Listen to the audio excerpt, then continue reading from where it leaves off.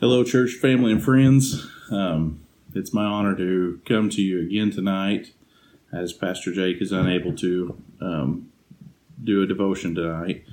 I just want to say that I hope that you all have had a good day today. I am taping this a little early today because we might have worship practice at the church tonight, so I may not be able to be on at 8 o'clock. So I was going to record this and then put it on so you guys could see it, but I hope that you did have a good day. And with that, I just do want to give a shout out to Jamie and the worship team, because I think they do a great job leading us in worship every Sunday morning and Sunday evening, and then also on special occasions. I know that sometimes they will help with when we go to the nursing homes or Heritage Woods. Sometimes they will fill in. So I just want to thank them for that, and I just want to tell them, they do a great job, and we thank them for that. But tonight, we're going to continue with our walkthrough of the book of Philippians.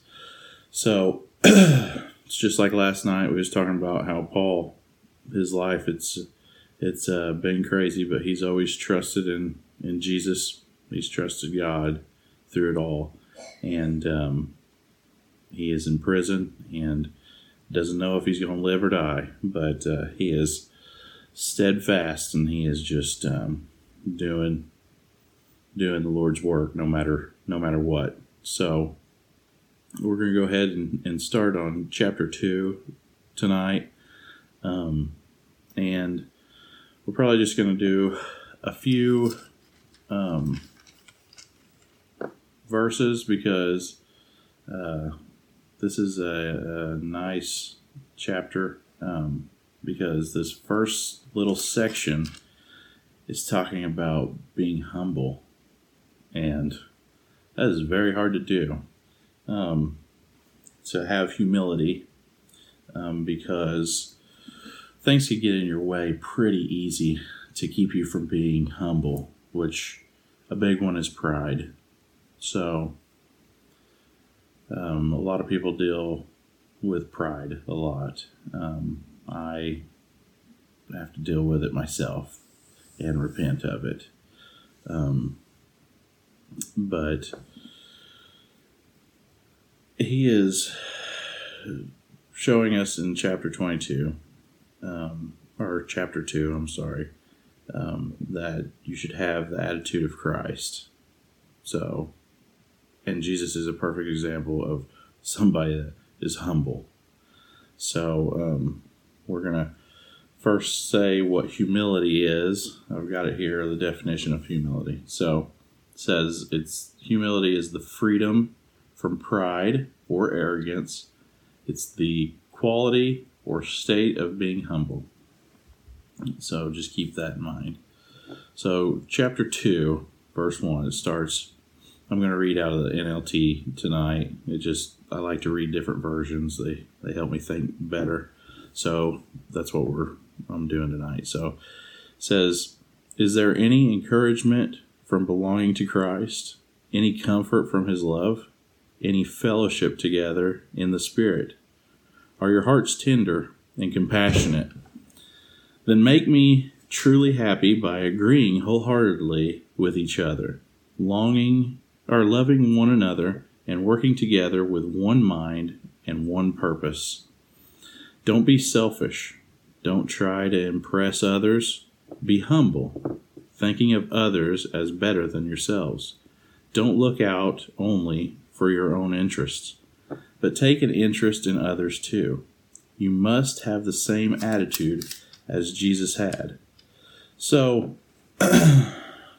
Paul is telling the people of Philippi that you have to love one another. You've got to be in unison with one another, not to have division, pride will make that happen. If you are prideful, it will split a church wide open. It will show some ugly stuff. So you need to repent of being prideful and literally humble yourself. And it says, don't be selfish.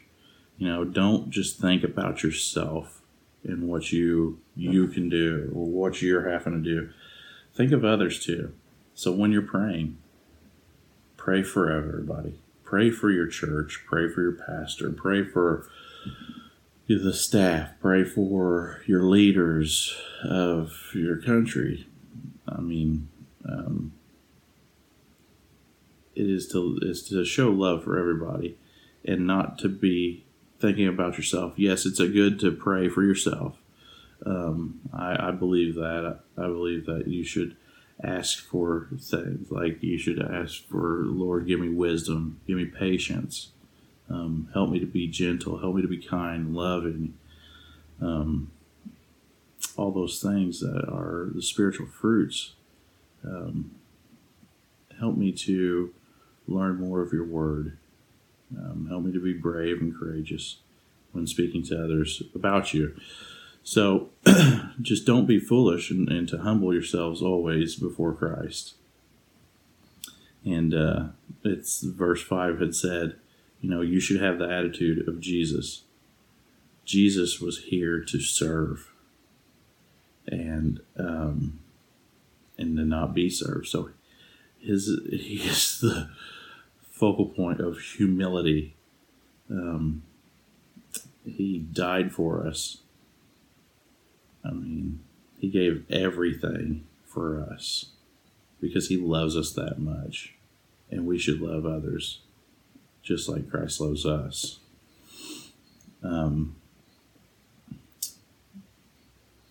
So let's go on to 6. It says, though he was God, this is Jesus, so though he was God, he did not think of equality with God as something to cling to. Instead, he gave up his divine privileges. He took the humble position of a slave and was born as a human being. When he appeared in human form, he humbled himself in obedience to God and died a criminal's death on the cross. Therefore, God elevated him to the place of highest honor and gave him the name above all other names, that at the name of Jesus every knee shall bow in heaven and on earth and under the earth, and every tongue declare that Jesus Christ is Lord, to the glory of God the Father. So, friends, every knee is going to bow. Every tongue will confess.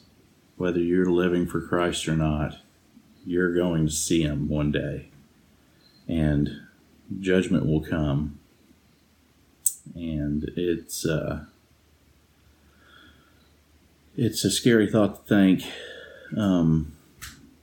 if you're not with Jesus, if you don't know him as your personal Savior, one can only fathom what it would be and not even be close to knowing.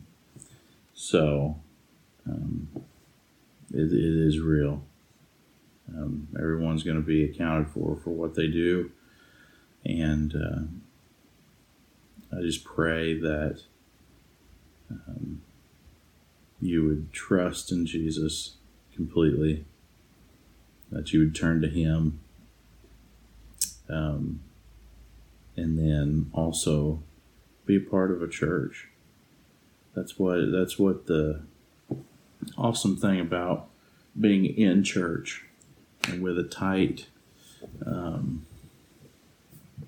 group of Christians is to be able to lean on one another, be accountable to one another, because this life is tough. The race is tough, and you have to put yourself with people that you can trust and know that, hey, if you slip up, and you're not doing right, or you slack off in your Bible reading, or you slack off in your prayer time, people will give you a little kick in the rear end, to get you going again and say, hey, I see that you're struggling. I'm here for you. Let's talk. And just to communicate. So, in that aspect, you would be humbling yourself by letting your guard down and being able to trust in those people. And I really think that we should just continue to love one another and be there for each other. And everything will be okay. Even though things are going a little crazy in the world right now, and with rumors of war and war literally happening, getting ready to unfold before us. Jesus is coming back soon. I really do think so. And it'll be a wonderful day. But for many, it'll be a very sad day. Because they don't know Jesus as their Lord and Savior. And that is the only way to heaven. That is the only way to heaven, is through Jesus Christ. Believing in Him, believing that He died on a cross, that He literally died on a cross, and He was dead for 3 days, but He rose again. And now He sits at the right hand of God. And I just hope that you can find comfort in that. And I just thank you for tuning in and allowing me to just come to you and literally just speak to you as much as I can. I ask that you continue to pray for our church leaders. And if there's any prayer requests, please message this page. Brother Jake will be able to see it. And I just thank you and hope you have a good day.